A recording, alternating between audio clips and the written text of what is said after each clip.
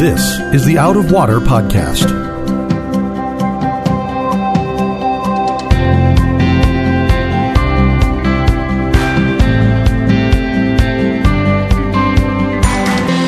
Out of Water is a production of Rio Vista Community Church in Fort Lauderdale, Florida. You can find it on Apple Podcasts, Google Podcasts, or Spotify. If you like what you hear, please subscribe and tell a friend to help them find Out of Water also.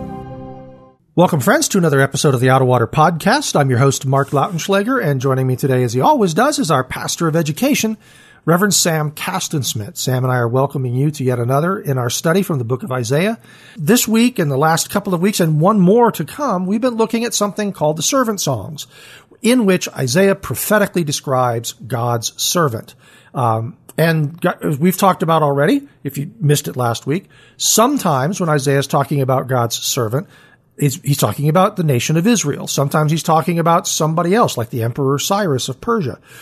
But in this case, in these four instances, he's talking about Jesus. Jesus is going to be the fulfillment of everything that Israel should have done. Jesus will do. He's the perfect Israel in a way.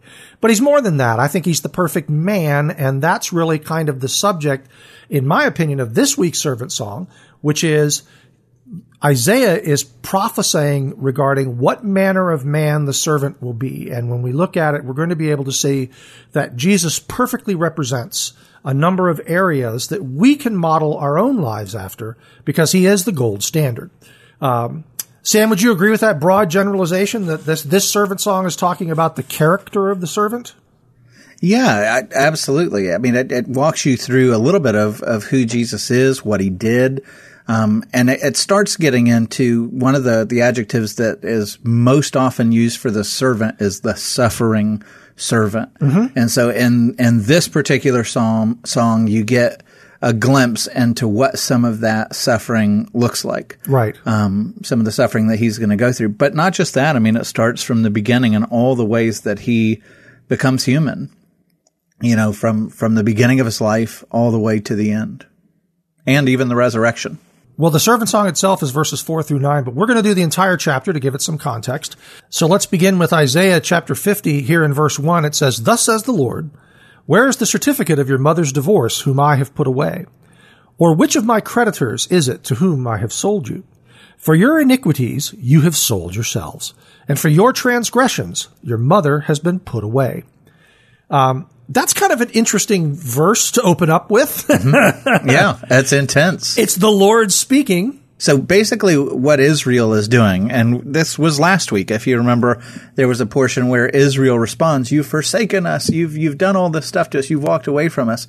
And so here's the Lord, and he's coming to them and he's saying, "Oh, so you're saying that I've divorced you? I would like for you to produce this certificate of divorce. Like, I want to know, where in the world is it? Because I've never forsaken you. I've never pushed you away. I've never walked away from you. And so if you're saying that I've divorced you, produce the certificate. Where is it that I have said I'm done with you?" And then when it says, you know, they say, "Oh, he has sold us off into, you know, the hands of others." He's like, okay, well, which of the creditors is it? You know, show me the bill of goods where I have said, you know what, I'm done with you. I'm selling you off into slavery, you know, permanently. And he's calling Israel out, and he's saying, you know, the reason why you're in the condition that you're in is you're the one who has pursued, you're the one who's committing spiritual adultery. I've never walked away from you. You've walked away from me. You've gone into the arms of anything and everything that could satisfy you for a moment. So you want to know why our relationship is broken is because you've walked away. If you want to know why you're finding yourself in slavery, it's not because I sold you into slavery. It's because you've given your heart to all these different idols that do nothing but enslave you to them. And indeed, through that, then nations come and bring you into slavery because you've walked away from me and my protection. And so what God is doing is he's saying, look, you're throwing these indictments at me. The reality is you're the one who's walked away from this marriage. You're the one who has given yourself over to these taskmasters. It's sobering, you know, but the Lord, I mean, oftentimes he could say the same thing to us, you know, where we're going, "Where are you, Lord?" And he's like, "Excuse me?" You know? You're the one who's given yourself into all these slaveries. And I think sometimes we get almost a little used to some of this language. Israel's done something bad, and as a result of what they did, their relationship with the Lord is harmed. But I think that it's probably worthwhile for everybody to stop for just a second and think about what it is that Israel did. To put it in human terms, if every day my wife came in and poked me really hard in the chest, or poured a cup of cold water over my head to wake me up in the morning, or did something, like if she just did something like that, I would become irritated. That would be an irritating thing. But I wouldn't. Is it wrong that I think that would be funny? Yeah. I kind of want video of it. Poking me in the chest and dumping cold water on my head. But the point is that those are, okay, sometimes we're aggravating to, like when I at Thanksgiving dinner think that passing gas is a compliment, that kind of thing. So the point is that we do things in the context of a relationship that can be irritating to the other person. What would be worse, but still not like the end of the world, would be if my wife paid me no regard at all. If she didn't really speak to me, she never thought about me, she just came and went and ghosted me, that would be also very hard.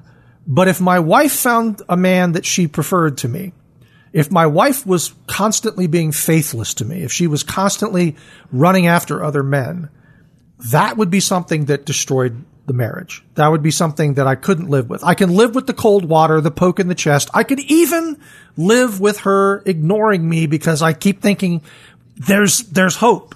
But at that moment when all of a sudden it's like, I would prefer any man to you, that's where and that's what's going on here, is that Israel is saying to the Lord, not just, hey, we did a really crap job building your altar. Sorry about that, God. They're not even saying, oh, yes, sacrifices, we forgot to do those. No, what they're saying is, we prefer the gods of this other people.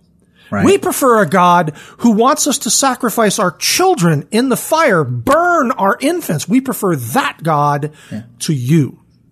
But and in even simpler terms, they just want to satisfy themselves. They want to do everything on their own terms. They put themselves on the throne. And so if you go through the different prophets, you can look at Isaiah, Jeremiah, Ezekiel, a lot of the minor prophets. These prophets repeatedly compare the great sin of God's people, Israel, to spiritual adultery. And the Lord is like, man, you don't even understand how intense my love is for you, how much and my covenant with you is like a marriage. Like, I am absolutely committed. Right. And you go and give yourself to anybody and everybody who's willing. And so that's why in verse 2, it says, Israel is falling on all these hard times. They have these foreign oppressors coming. The status and the prosperity of the nation is beginning to fall apart. And the Lord is like, why? When I came, was there no man? Like, why when I called, was there none to answer? When I came to redeem you, when I came to help you, you weren't even interested. When I sent prophets to jump up and down and beg you to come back to me, you didn't even notice me. You didn't even give a glance my way. You've been just utterly disdaining me with everything you have. And now you're in absolute crisis and you're accusing me of divorcing you. You're accusing me of selling you into slavery. Like, have you not noticed that I've been calling and begging you to come back for generations? It's powerful. We don't think of God as being emotionally invested because we think, well, he's God. He's bigger than emotions. But, in Genesis 6, right before the flood, it's the first time that the Bible ever makes reference to somebody feeling emotional heartache. And it's the Lord. Mm-hmm. It says, my heart was filled with pain. When he looked at the earth, snubbing its nose at him and walking away, it said his heart was filled with pain. And we don't tend to think of our God as loving us so much that our snubs could do that to him. But here in Isaiah, you have the Lord saying, like, are you kidding? Like, do you know how much I love you? Do you know how much I've sought after you and you turned away from me repeatedly? Like, you get a sense of how much he loves us and how grieved he is when we say you've abandoned us. 'Cause then nothing could be further from the truth. Well, and by the same token, it's very common when people say, look, I'm no worse than anybody else, or I'm not a bad guy. I haven't done, I'm not some axe murderer or child abuser. I'm like, your relationship with the Lord is not just about you avoiding doing bad things. Yes, we should avoid doing bad things. I'm not saying, it's okay to be an axe murderer. You would get arrested for that. but it's about the fact that you do ignore the Lord, and it's about the fact that you do chase after the gods of this world and forget him. We chase after the gods that make us feel good. And you're right. It's a situation of a violated relationship. It also seems like Israel Sam was sort of like, almost insulting God here. Cause he says in verse 2, after he said, why when I came was there no man? Why when I called was there none to answer? He goes on and asks him some more questions. He says, is my hand shortened at all that it cannot redeem? Or have I no power to deliver?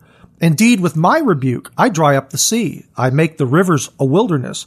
Their fish stink because there is no water and die of thirst. I clothe the heavens with blackness, and I make sackcloth their covering. So Israel, I think, was saying, well, maybe God can't deliver us. That's why we're going to these idols, because Yahweh can't deliver us. And he's like, I can't? Excuse me? Yeah. Yeah, and he's pointing to things that he has already done and bringing about their deliverance in the past. If you remember, like the Nile turned to blood and all the fish died and they stank and the water. He's dried up the seas. He's already done these things and proven himself to Israel. And he's like, did you not come to me because I'm incapable of redeeming? Let me remind you of some powers. Let me remind you of what your forefathers have already seen. And in this beautiful poetry, Isaiah's masterful. That last in verse 3 when he says, I clothe the heavens with blackness and I make sackcloth their covering. You're going, what in the world is this talking about? Well, clothing the heavens in blackness, just like he's talked about making the whole earth into a tabernacle that he stretches out his tent to cover the whole earth. Right. And it's saying, this is my dwelling place. Now what he's saying is, I clothe, because remember, we're talking about a marital covenant. He says, I clothe the heavens in blackness. Now what is the whole earth? A widow. You're acting like your God is dead, like you have nothing to do but mourn and grieve, and sackcloth, which is something that you wore when you were in deep distress. Now sackcloth is their covering. And he's gone from saying, like, do you realize, like, I never divorced you. I love you. I'm pursuing you. And, in turning away from me, now all of a sudden the heavens are clothed with blackness and sackcloth is their covering. And it's showing how devastating everything is. Apart from him, nothing works. All the stuff that they're trying to get to satisfy their hearts, apart from him, it's only mourning. None of that fills. None of it is a love relationship that means anything. Ultimately, all of the things we chase after outside of him will ultimately let us down, or the grave will swallow them up. Yeah. And if you are setting your hopes on anything other than the Lord, you're a widow and you're just waiting. At that moment is coming where everything you love is going to die. And so if that's the case, then I clothe the heavens with blackness. Now the earth is shrouded in this blackness like a widow that's lost her husband in death. You're chasing after a different husband. That husband is guaranteed to die. Yeah. So get used to your lot in mourning without him.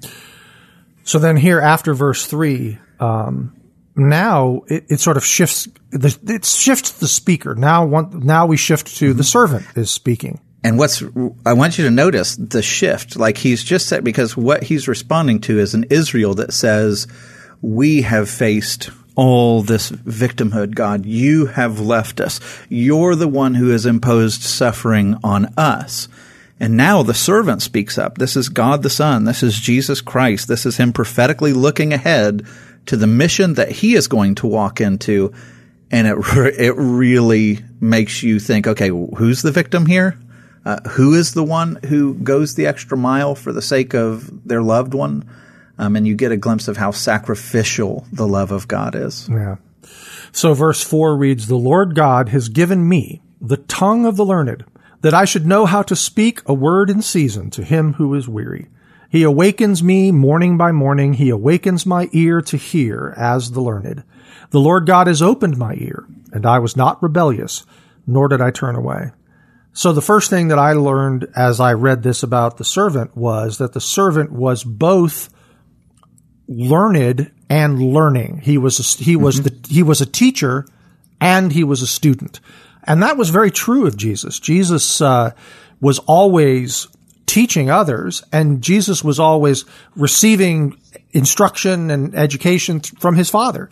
I think that's interesting because one of the verses that I read sort of as a cross-reference to this and included with this week's personal worship was that passage in Luke when Jesus, after the Feast of the Passover, went into the temple. And Mary and Joseph didn't know where he was. They're like 3 days out from the city. They realized, whoa, Jesus isn't with us. So we turn around and we go back for them. And they find him in the temple and where he was listening and asking questions. And the people that were teaching in there, it said, were amazed at the questions that he asked. And that passage concludes with something where it says, Jesus grew in wisdom and in stature and in favor with all men, or in favor with God and man, I think. Anyway, the idea is that Jesus, we understand he was fully God. Jesus was also fully man. And so Jesus went through the process of learning and being a student. And so he understands when we need to learn things. It's like, I've been there. I felt that. He has felt and dealt with everything we have except sin. He's never had that part of it. But, I just thought it was kind of cool because we all think, oh, Jesus is a great teacher. Jesus was also a great student. You just get such a picture of the humility of God. I remember when I first came across that passage when I was, a young Christian in my 20s, and I came across that passage that says, that he grew in wisdom and understanding, and you're like, wait, well, hold on a minute. He's God. Right. How do you grow in omniscience? Right. And the reality is it's like you have to realize that when he became a human, he set aside the privilege of some of these attributes. And in verse 4 here, it gives you the mission statement behind why the Lord came in and set aside. Not only was he relating to humanity, right, but he was doing this for a particular reason. I love this. It says that I should know how to speak a word in season to him who is weary. In other words, why does the Lord open himself up to these weaknesses or these, step down from this omniscience to where he actually has to learn like all of us? It's purely so that he can relate to us, that I should know how to speak a word in season to him who's weary. He learns what it means to be weary. God in spirit is never weary. But God, when he becomes a man and he has to learn things and he has to grow and he has to, figure out how to navigate the world as a human being, it's wearying. And so that is such a comfort that when you look up and you pray to the Lord, I'm worn out. I don't know what I should do or whatever the case might be. Like, think about this. Jesus partly had to step into humanity and learn all this stuff. Why? So that he would know how to speak a word in season to those that are weary. He's learning how to sympathize. Like, that's how amazing our God is. He's not just in heaven. When you go to him and you're like, I can't do this anymore. I'm worn out. I'm desperate, God. You're not talking to some distant, transcendent God alone who looks at you and goes, well, I'm infinite in my nature, so I don't know what it means to be weary. Right. No, you're crying out to a God who knows exactly what it means to be weary and to grow and to learn. And he did all that so that he could sympathize with you. Yeah, that's a point I think that Paul makes in Hebrews chapter 4, verses 14 to 16. Paul says, "Seeing then that we have a great high priest who has passed through the heavens, Jesus the Son of God, let us hold fast our confession, for we do not have a high priest who cannot sympathize with our weaknesses, but was in all points tempted as we are, yet without sin. Let us therefore come boldly to the throne of grace, that we may obtain mercy and find grace to help in time of need." Paul's reassuring us that Jesus understands. He really understands. He understands what we're going through because he went through it also voluntarily. He came and experienced life as one of us so that he can sympathize with our weaknesses. I mean, that's a beautiful thing. Yeah. I mean, that is just such sacrificial love. Mm-hmm. And, it is really interesting to me to think of, the one that I praise, the one that I sing to, the one that I pray to, awakened morning by morning and had his devotions. He listened to the voice of God. He learned what it meant to walk in obedience and praise and submission to God the Father morning by morning. Like he knows what it's like. When someone says, "Well, I don't have time for that," Jesus, the Son of God, felt it necessary to make time for that. Mm-hmm. He awakens me morning by morning. He awakens my ear to hear as the learned. That's just cool to think of God in the flesh doing morning devotions. Sure. That's pretty good. That's a pretty good model right there. And we have plenty of examples of Jesus showing extra knowledge. Like he knew things that people were thinking. He knew things that happened at a great distance. So he could access knowledge beyond human abilities. Obviously, he was still God. And yet there are things where, for example, when they were talking about the second coming, what did he say? No man knows the times of the seasons or the day or the hour. I forget which one it uses, but basically no man knows when it is, but the Father alone. The Father's reserved this knowledge for himself. And Jesus was, I think, saying to them that as I stand before you here, that's something I don't know. Yeah. And when you get to heaven, like Jesus now is, he all of his divine attributes are restored in heaven. Yes. He is omniscient. That's not up for debate, but one of the things, like you talked about, in this earth, he took on limits in his humanity. Like whenever you see miracles, one of the things I'll challenge you to is you'll never find Jesus performing a miracle for selfish gain. Right. The miracle is always to preach the gospel, to show some pattern that the Father wanted him to demonstrate for us on earth. It was always a selfless miracle. And the same is true for his access to wisdom. When it would help him to perform some selfless act of mercy or to be able to speak like the woman at the well, you've had 5 husbands and the one you're with now is not your own. Like he sees into her reality. It's for the purpose of helping. It is not a selfish, I'm looking at reading the tea leaves or predicting stocks or betting on games or whatever. That's not the case. He doesn't get insights for personal advantage. They're always to advance kingdom agendas. So what you're saying is that if Jesus came today, he would choose not to win the Powerball. I'm sure he probably would. Yeah. Yeah, he wouldn't want to he wouldn't want to model Powerball for us. One of the interesting things that also comes in verse 5 is when it says, "The Lord has opened my ear, and I was not rebellious, nor did I turn away." Like, I think the natural reading of that is, it's kind of a repetition that you see in Hebrew poetry, that he's opened my ear to listen. Right. And I was not rebellious. I was totally obedient, nor did I turn away. And I think that's probably the right reading. But there were a couple of other commentaries that I read that made the suggestion that when it talked about the Lord God has opened my ear, that it's talking about an ancient practice again that masters used with slaves. And the way that it worked is if you went into ancient slavery, wasn't like chattel slavery that we have today. You would serve someone for 7 years to pay off a debt or to gain land or something like that. And at the end of 7 years, you were presented with the option, do you love your master so much and do you find such comfort being under his care that you want to pledge yourself to be a servant to them for the remainder of your life. And if it's in Exodus 21 or 22, I think. But if you chose, you know what, I want to serve this household for the rest of my life, they would take an awl and they would cut a hole in your ear. And that was the sign that you were given over for the rest of your life as a servant. Now, this being a servant song, it's interesting. Like, the Lord God has opened my ear, which, if it's talking about that, means that this servant, Jesus Christ, has said, I will give the rest of my life to serve the Lord God. If I was setting odds at which interpretation's correct, I'd probably be 85% on the hearing, side of that, and 15% on the sign of a lifelong servant. Mm-hmm. But it's interesting, and so I just thought I would bring it up. It certainly would be true if that were the interpretation. And it also kind of connects, I think, in one aspect then to verse 6.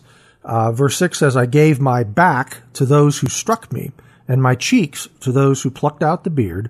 I did not hide my face from shame and spitting. And of course, this is a fairly famous, I've heard it quoted many times, Isaiah 56, talking about what the Messiah, what Jesus would suffer when he was captured by Pontius Pilate and brought on trial. He says he gives his back to those who struck me. Well, he was scourged. They whipped him across the back. And it's a submissive thing. He gives his back to those who struck me. It was his choice to go through that. Yeah, and this gets back to the contrast, because here, remember, he is responding to an Israel that says, you have forsaken us. And here you have the servant saying, I've given my back to those who struck me, and you know who it is who struck him.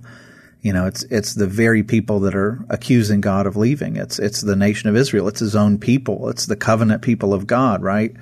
That are looking at this servant who will be the ones who demand that he be put to death, and through the Romans carry it out. It's so fascinating to go back and read history at what this is pointing us to when you come across it in the story of the Passion that you find in the Gospels, where Jesus is being scourged. I remember the first time I'd ever come to realize how vicious it was in watching The Passion of the Christ, and that is one of the most difficult scenes of the whole movie. If the movie moves you at all, some people don't like the movie, I understand that.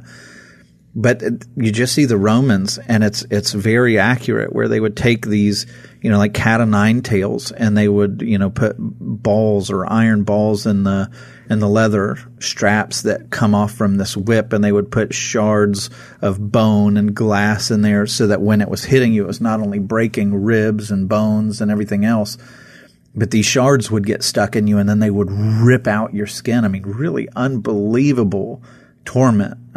You read Eusebius, and he's talking about how you would be able to see the person's innards when they were done being flogged by the Romans, that it was so vicious, and it all over your body, not just your back. So to hear, the servant who, is inspiring these words of something that's going to happen 700 years later, and to say he gave his back to those who would strike him, Jesus didn't get forcibly arrested, and he wasn't going to these tortures going, oh, no, if only I could get away. Right. He went to these tortures and faced them out of love. He gave his back. You get to Isaiah 53 that we'll be talking about next week, and it'll say, by his stripes, which is talking about this, the whipping and the scourging. By his stripes, what? We're healed. We are healed. Yeah. We are healed. And so here's God talking about, you want to talk about covenant faithfulness.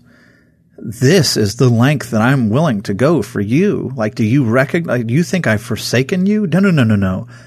I will give it all for you. And when you think about what it means, I gave my back to those who struck me, my cheeks to those who plucked out my beard. I didn't hide my face from shame and spitting. When he's on trial before the Sanhedrin, and they're coming up and spitting in his face and punching him and slapping him.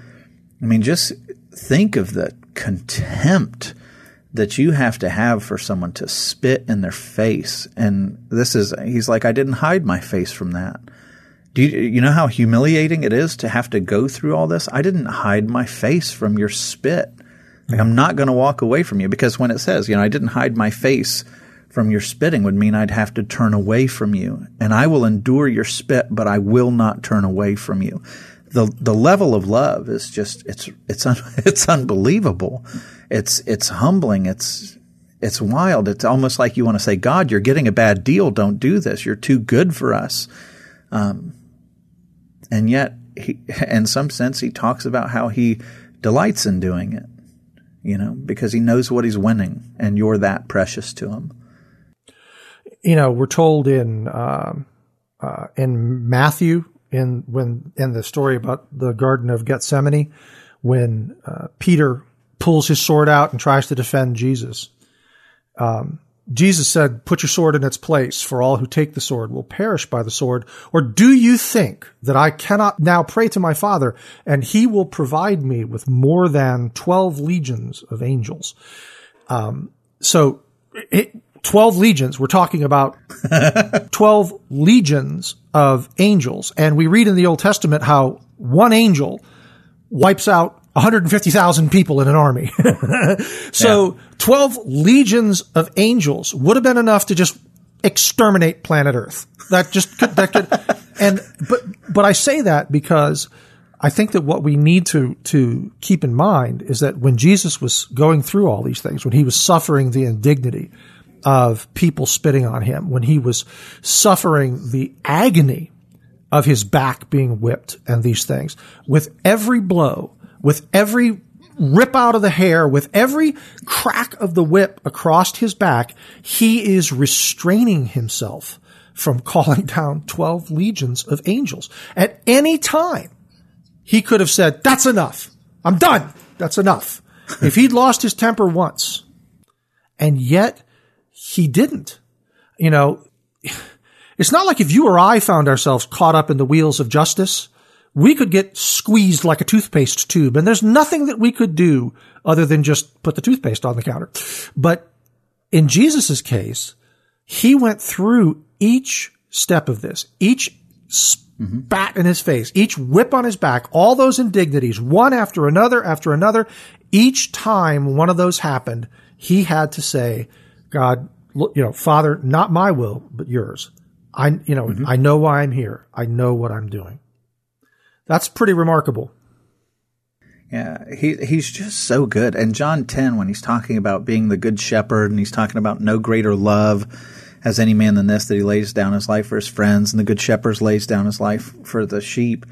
There's a line in there where he says, the reason the Father loves me is that I lay down my life only to take it up again.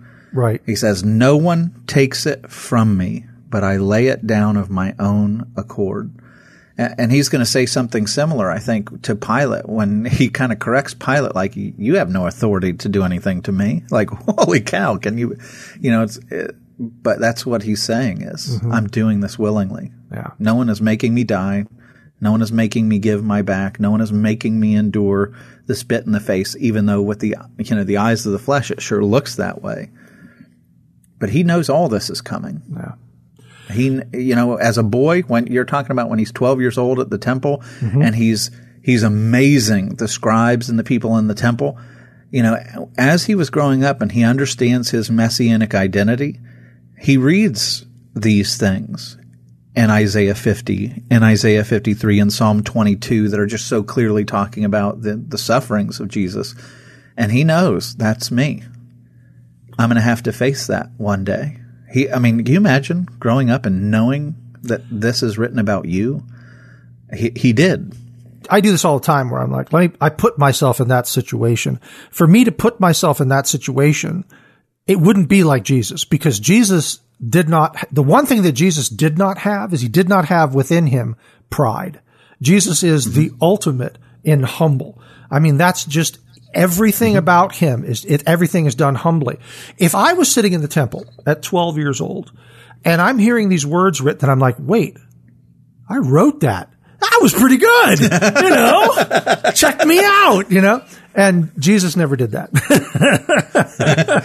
That is interesting because it's reminding him of a conversation that happened in heaven between the Father and the Son that Isaiah recorded 700 years. Oh yeah, I remember saying that. I remember that. Yeah, that's kind of a cool thought. Hey, if you need somebody who looks at Scripture and thinks about it from some out of the way, like weird, up in the stands, looking down from left field sort of approach, ask Mark what he thinks. Because if anyone's going to have a weird take on this, he will. And maybe it'll be interesting.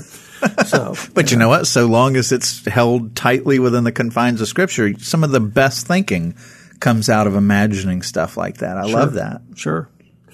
So we have the example of the servant as the student and as the teacher, and now we have the example of the servant as one who patiently endures this suffering. Verse 7 gives us another glimpse of the character of the servant when it talks about the servant's ability to be able to keep perspective, to look forward or look ahead. Verse 7 reads, "For the Lord God will help me, therefore I will not be disgraced.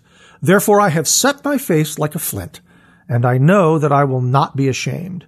When I read that passage, the first thing that occurred to me was the verses Hebrews 12:1 and 2, where Paul writes, "Therefore we also, since we are surrounded by so great a cloud of witnesses, let us lay aside every weight and the sin which so easily ensnares us, and let us run with endurance the race that is set before us, looking unto Jesus, the author and finisher of our faith, who for the joy that was set before him endured the cross, despising the shame," dismissing, scorning the shame, "and has sat down at the right hand of the throne of God." We were just talking about what Jesus went through and how at each step of his trial and his suffering and all these unjust things that are happening to him, he's choosing to submit one more step. One more step. One more step. So he's going through this process, and you're thinking, how can you do something like that? And one thing that we're told about Jesus is that he had before him this joy, and the joy that he had before him is us. It's his bride. It's his church. It's the relationship. It's buying us out of sin. We who would be otherwise lost. He's like, I see you as a redeemed people. I see you perfected. I see you completed. It says he's the author and finisher, and that word finisher means completion or perfected. It's like he sees us as what we will be if he goes through this for us. And that's the motivation that he had. Mm-hmm. I keep saying that's remarkable. That's really remarkable. Mm-hmm. It is so other focused. It's so looking to other people. It's like he is entirely focused on what he's doing for us. And that's wonderful. And he's got an eternal perspective. He knows what he's winning, but he also knows who holds his future. Right. And so, he's saying, I can set my face like flint just to be, what they would strike flint to get, sparks or to sharpen things. I mean, it was, you never were gentle with flint. Right. And so I've set my face like flint just to be pummeled, and I'm not going to be put to shame. Why? Because I trust my future to the sovereign Lord. He helps me, and I know in the end I will not be disgraced. There's just a confidence to go and face this suffering because he knows that in the eternal courts, the only ones that matter, the only ones that last, the Lord holds him. And, people who are the atheist, who know almost nothing about Scripture, who totally misrepresent Scripture, one of the arguments is that, God the Father, I forget who it is, if it's Christopher Hitchens or Dawkins or which one, probably all of them. But they accuse God of being, a spiritual child abuser. How could you do this to your son? As if Jesus came into the world and was going, "No, Daddy, no." That is so absolutely asinine and in such an infuriating argument to me, because here you have the Father and the Son 700 years before Jesus stepped foot in this world having this conversation. Yes. And the divine counsel that happens long before Jesus steps into this world as a human.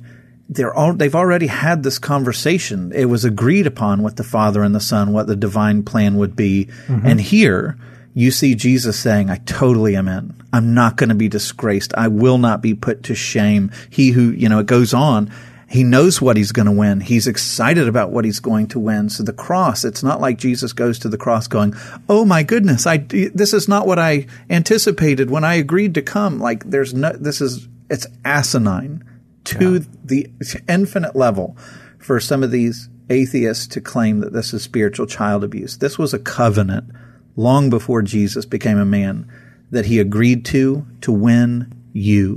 Mm-hmm. It's really amazing. It is. I think that the next verse, verse 8, shows me the confidence that the servant has in the judge in this case. Verse 8 says, he is near who justifies me. Who will contend with me? Let us stand together. Who's my adversary? Let him come near me. And the justifies me in that sense. The servant didn't need forgiveness for sins. The servant didn't need justification like we need justification. No, what justifies me there is talking about is that the one who is the ultimate judge, that's God, the Father, would say to the servant that you're vindicated, you're absolved, you've done right. And his confidence in that judge, it's a little bit, it gives an answer here where the servant is being a little bit kind of almost defiant. And I say kind of almost. He is being a little bit defiant. He's like, who's going to contend with me? For sure. The judge says I'm right. Who's going to contend with me? Come stand in front of me. Come here. Come on. Get in front of me. Tell me to my face. And it's interesting because it's a very different servant. We just saw in verse 6 where he's like, I don't hide from the shame and spitting. I give my back to those that struck me. Now, on the flip side of it, after I keep thinking about this too, weird things Mark thinks of, but I keep thinking about this. I was like, do you notice how after the resurrection, Jesus didn't let anybody lay hands on him? There wasn't anybody dragging Jesus away after the resurrection. It's like, all right, I've gone through this and I have been judged right by my Father. Don't touch me. So, and see now as I say that, I'm making it sound like Jesus was in some sense arrogant, but it was out of probably mercy for them as to what would happen. But I still feel like I still have to go. I've always saw that as like, I still have to go. Don't get used to me being in the flesh with you. And I think that's probably the more correct, because that's the more Jesus thing. The more Jesus thing is to be thinking about them. It's like, I don't want you to become dependent on me. This is now your time. This is, greater things you will do than even I did. The rest of this world is waiting to hear you. Down through the millennia is waiting for this gospel. That's what I'm giving to you, that kind of a thing. So I do think he's being merciful in that respect. I think that's the correct read on it. But still, I'm like, there's a sense that the servant here is being a little defiant. Like, hey, the judge says I'm okay. So I'm going to ask you a question. We didn't rehearse this. What is your favorite book of the Bible? Romans. What is your favorite chapter in that book? Probably chapter 8. Yep, it's the best. I love chapter 8. But Paul in chapter 8. There is therefore now no condemnation to those who are in Christ Jesus. Yep. You knew it. But anyway, that's how it begins. But he takes the logic of this verse 8. He who vindicates me is near. Who then can bring charges against me? Let us face each other. Who's my accuser? Let him confront me. That's speaking of Jesus, because God has so vindicated Jesus. And the Apostle Paul then takes that particular argument and says, okay, that was for Jesus, but now given what Jesus has done for you, you now can claim that argument. So in verse 31, listen to what he says just for 3 verses here. He says, what then shall we say in response to these things? If God is for us, who can be against us? Mm-hmm. He who did not spare his own son, but gave him up for us all, how will he not also, along with him, graciously give us all things? And then he asks the question here, who will bring any charge against those whom God has chosen? It is God who justifies. Yep. And so by extension, Jesus is here looking at all of this, the torment he's going to face. And Jesus is like, who brings the charge? And now that we're in Christ, guess what we get to say? who brings the charge against us? Who can accuse me of anything? It's God who justifies. And when Jesus went to the cross, he justified me. And now there are no charges left because they've all been paid. Yeah. I stand blameless now in the courts of heaven, and I can make this same claim. It's wild, the gifts that we get with the gospel. Freedom, big time.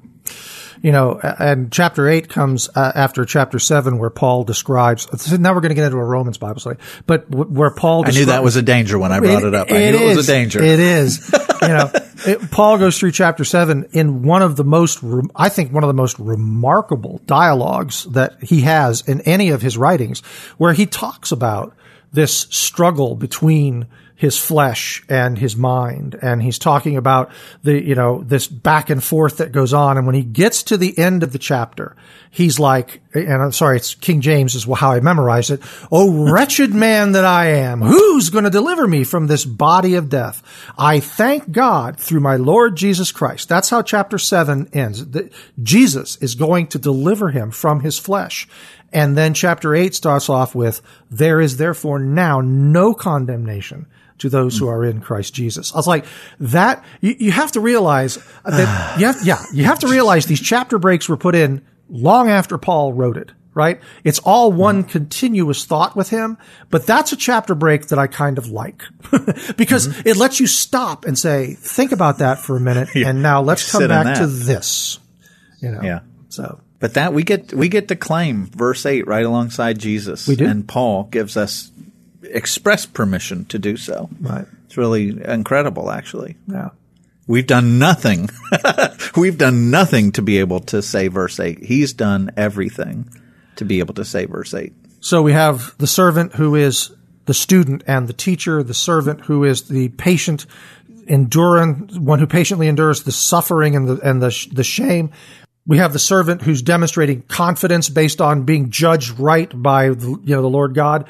And now in verse 9, it's an interesting thing because now the servant is going to talk about, I think, the fact that this is an eternal state, an eternal situation. Verse 9 says, "Surely the Lord God will help me. Who is he who will condemn me? Indeed, they will all grow old like a garment. The moth will eat them up." In writing about it in the study notes for this week's personal worship, I said, when you wear something long enough, it grows threadbare. Everywhere you go, you rub off a little bit of that garment, leaving tiny bits of it clinging to every chair and swept away in the water at each washing. By its use, it is gradually and inevitably destroyed, even while fulfilling the purpose for which it was made. Should we seek to protect them by storing them so they won't wear out, they will be destroyed by external forces like the moth. No matter how long the grind of this life takes, it is an immeasurably tiny flicker compared with eternity. God's servant gives evidence of having an eternal perspective, and so should we. That's what I took from his statement about the clothing, because whether you use clothing as you're supposed to, which is I wear it every day and then it's going to wear out, or if you try to pack it away and you know what, you're like, oh, well, that was moths back in, ancient times. Well, I've got a hermetically sealed closet now. Right. That the archaeologists will dig up 10,000 years from now and open it up and there will still be nothing but dust inside that thing. We're getting back to the all flesh is grass and it withers and fades away. Like you can't escape it. Philosophers since the beginning of humanity have tried to answer the riddle of death, and no one can escape it. No one. All of us are going to wear out. All of us are going to wither and fade. And man, if there was one question that would be worth devoting the rest of your life to, is how in the world can I find refuge from death that will swallow up everything I am and all that I love? And I would think that it would be smart to devote a little bit more energy than we do as a culture to answering the bigger questions of life that we tend to ignore because they're uncomfortable topics. But this is a guarantee. Like this, I'm not saying something controversial. There is no faith under heaven that I know of that says that this temporal world is not going to end with death and destruction and the sun burning out or whatever. You know, it's all It's all doing exactly what he says here. It's wearing out like a garment. We should be looking for a new source of life. Yeah. It's the one thing that's at the end of everything else. You know, you and I have talked about pride and humility as being the basis for every sin and every virtue. It's like every sin eventually can get tracked back to pride. It's got something to do with what I want, my appetites, me. And humility is the basis for every virtue. It's like all the things that I might do that are virtues come from a position of me being humble. So, and I realize now somebody out there is going, I got to think of one thing that doesn't fit that. You may be able to. However, everything that I can think of in terms of a sin or a virtue goes to pride and humility. Well, the other thing is that the one thing that is the intractable fear that is why do people fear getting very sick? Why? Well, it's because they might die. Why do you fear, driving on a dangerous road where there's lots of accidents? Is it because of the fact that it might be scary all the way? Is it the fact that your butt cheeks might get numb in the seat of the car? Is it no, it's that you might die if it's a dangerous situation. The point is that death is the fear. Death is the enemy that everybody fears. It's at the end of all of these things. We fear sickness. We fear accident. We fear all these things because they lead to death. And from a Christian perspective, I just want to say that once you have this death question answered, everything else loses its power a little bit. Doesn't mean I want to get sick tomorrow and die from some horrible disease, nor does it mean I would like to drive around the block and get squashed by a semi tonight. That's ridiculous to say that I would want those things. I don't want those things. I want to grow old and see grandchildren and die peacefully in my sleep. I think all of us, want that. But the fact is that when you take away, it's Paul that says, death, where's your victory? Where's your sting? The hope of the resurrection takes that all away. Death, you got nothing on me. Yeah. And it doesn't make it, like we approach death, and death is, even for some Christians, it's still scary, and that's natural because death is unknown. Like you can read about it, you can do all kinds of stuff to try to get more familiar with it, but the fact is, until you experience death, you have no idea what it's like. And that's why when you think about death, when you think about resurrection, you'll never know death before you get there, but you can know the God who meets you there. And what does he say? I am the resurrection and the life.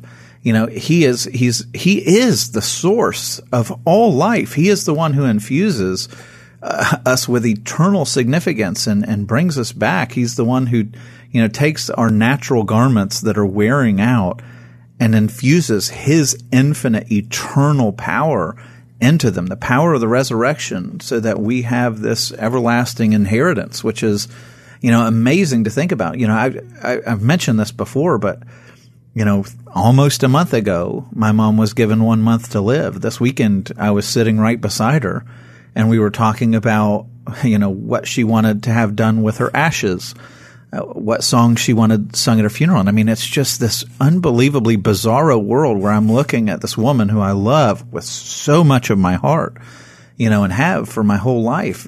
She's been loving me longer than any other person on the planet. And to be looking at her thinking, oh my gosh, this tent that you're living in, this flesh and body is going to be dust by the time we get to celebrate your next birthday, or birthday September 26th. It's a haunting thought. I hate it. I hate death. I hate cancer with everything in me. It makes me hate it even more. But I tell you, in a very strange way, it makes me fall in love with my Savior even more, because he is the one who will meet her there. And I know what he's like. Right. I know his character. And so I have no comfort with death. I'm not agreeable to it at all. I hate it. I don't like it. I feel like it's an invader. It makes me angry and sad all at the same time. But at the same time, I can look at my Savior, who hated it more than I did, who entered into this world to defeat it so that it couldn't claim my mom permanently. And now, because of my Savior, I can look at my mom and say there are no final goodbyes. There are none. And, her body right now is wearing out like a garment really quickly. Yeah. But she's about to inherit a garment that is imperishable. Right. So now here in verse 10, which is continuing past the servant song, the speaker, I think, Sam, changes again. Verse 10 says, Who among you fears the Lord? Who obeys the voice of his servant? Who walks in darkness and has no light? Let him trust in the name of the Lord and rely upon his God. Look, all of you who kindle a fire, who encircle yourself with sparks. Walk in the light of your fire and in the sparks you have kindled. This you shall have from my hand. You shall lie down in torment. So somebody's getting in trouble here. but are we shifting back to God? This is Jehovah, God the Father speaking again? Correct. So this is, you've just heard the servant. You heard the servant song, and now this is turning the focus, and it's now looking to us and saying, okay, now what are you going to do about what you just heard? You just heard how much God loves you. You've heard how much he's pouring himself out. You've heard the character of this servant. And so now the question is, who among you fears the Lord? Like you've been accusing me of divorcing you and selling you off into slavery. Well, now you've seen the character of your Savior. Who among you fears the Lord? Who obeys the voice of the servant that you've just heard? Who walks in darkness and has no light? Let him trust the name of the Lord. And so the theme of light is huge in Isaiah. You know, he's a light to the Gentiles. And so he says, trust in the name of the Lord. That's your light, and rely upon his God. And then notice he turns his attention to a negative example, and the beginning of chapter 51 is a positive example. And so let's go through them real quick. You'd read this, and it says, all you who kindle a fire, who encircle yourselves with sparks, you walk in the light of your fire. So he said, like, you have this Savior, this servant, who is the light of the world. He is this glorious, radiant sun that brings light to a whole dark world, and yet there are those who reject him, and they light their tiny little torches, and they have, they're surrounded with just little sparks that they've kindled, right? And it's still dark. Like, even that light that you've created only lights around you, and it only lights dimly, and eventually even that is going to go out. Mm-hmm. And if you reject the light of the world in favor of your little torch and sparks, he finishes, you will lie down in torment. That's not going to go well for you. You're like the garment. You're going to wear out. Everything is going to go bad for you. You're going to meet destruction. And then in 51, we're going to do the first 3 verses here. He turns and pleads with his audience. Don't do that. Chase the light of the world. Yeah. He says, chapter 51, verse 1, listen to me, you who follow after righteousness, you who seek the Lord. Look to the rock from which you were hewn, and to the hole of the pit from which you were dug. Look to Abraham, your father, and to Sarah, who bore you. For I called him alone, and blessed him, and increased him. For the Lord will comfort Zion. He will comfort all her waste places. He will make her wilderness like Eden, and her desert like the garden of the Lord. Joy and gladness will be found in it, thanksgiving and the voice of melody. So God wants to restore what we had in the garden. I mean, we've talked about that so many times, is that when you look at the Garden of Eden, you see how God wanted things to work. Mm-hmm. And so he's beginning. The first verse of chapter 51 is, remember your beginning. Do you remember the dignity that I bestowed on all of humanity from the moment that you were made? And he uses, the imagery, like the idea of quarries, where you're pulling rocks out of them. Sure. But he says, basically what he's saying is, from the beginning, you were meant to be in my image. You were meant to be in relationship with me. And then he says, look to Abraham. Well, why does he say that? Abraham was given a promise that his descendants would be like the stars of the sky. And he had to wait 25 years for God to make good on that promise. He says, look to Abraham, your father, remember his promises. I called him alone. I blessed him. I increased him. I made good on my promises. And then he basically says, trust me when I tell you that I'm going to restore what seems like this inheritance that keeps withering away, this desolate inheritance that we talked about last week, that everything seems to be just becoming a wilderness. It all seems to go to desert where there's no life, there's no flourishing, there's no harvest.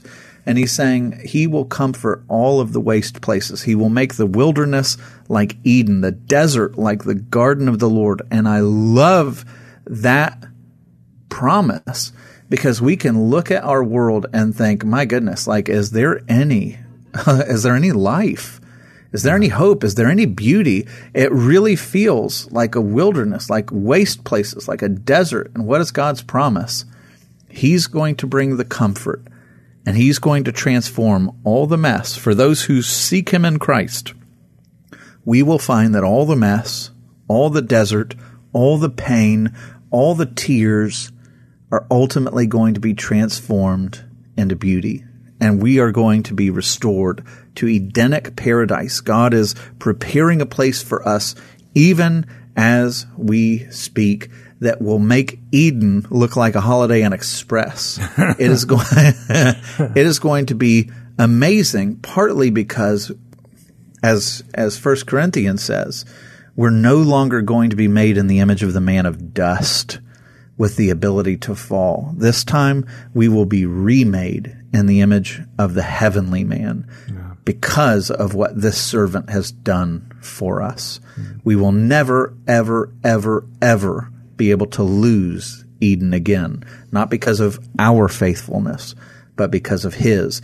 And in those days, joy and gladness will be found in it. Thanksgiving and the voice of melody. There's going to be lots of singing, lots of celebrating when God looks at those who reject the temptation to live by our little torches and sparks, but to grab hold of the light of the world and trust him to redeem all the wastelands that we find in our life and to make them into something far greater than Eden.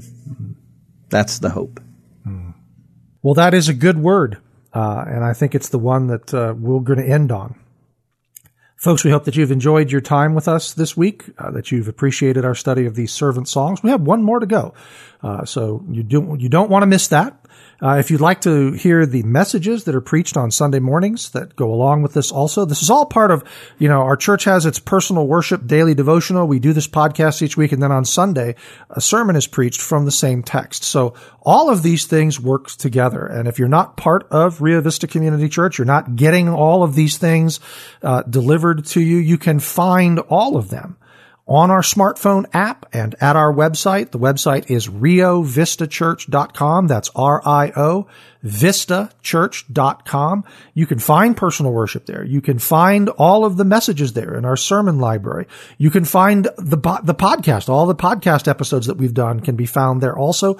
Or you can get all of that by getting our Rio Vista Community Church app on your iPhone or Android. It's available for both iOS and Android. Completely free. Just go to the app store of your choice and search for Rio Vista Community Church, and you'll find that there. You can also hear this podcast on Apple Podcasts, on Google Podcasts, and on Spotify. So wherever it is that you find fine podcasts, ours will be there also. Sam and I will be back next week with another in our series from the book of Isaiah, and we look forward to seeing you then.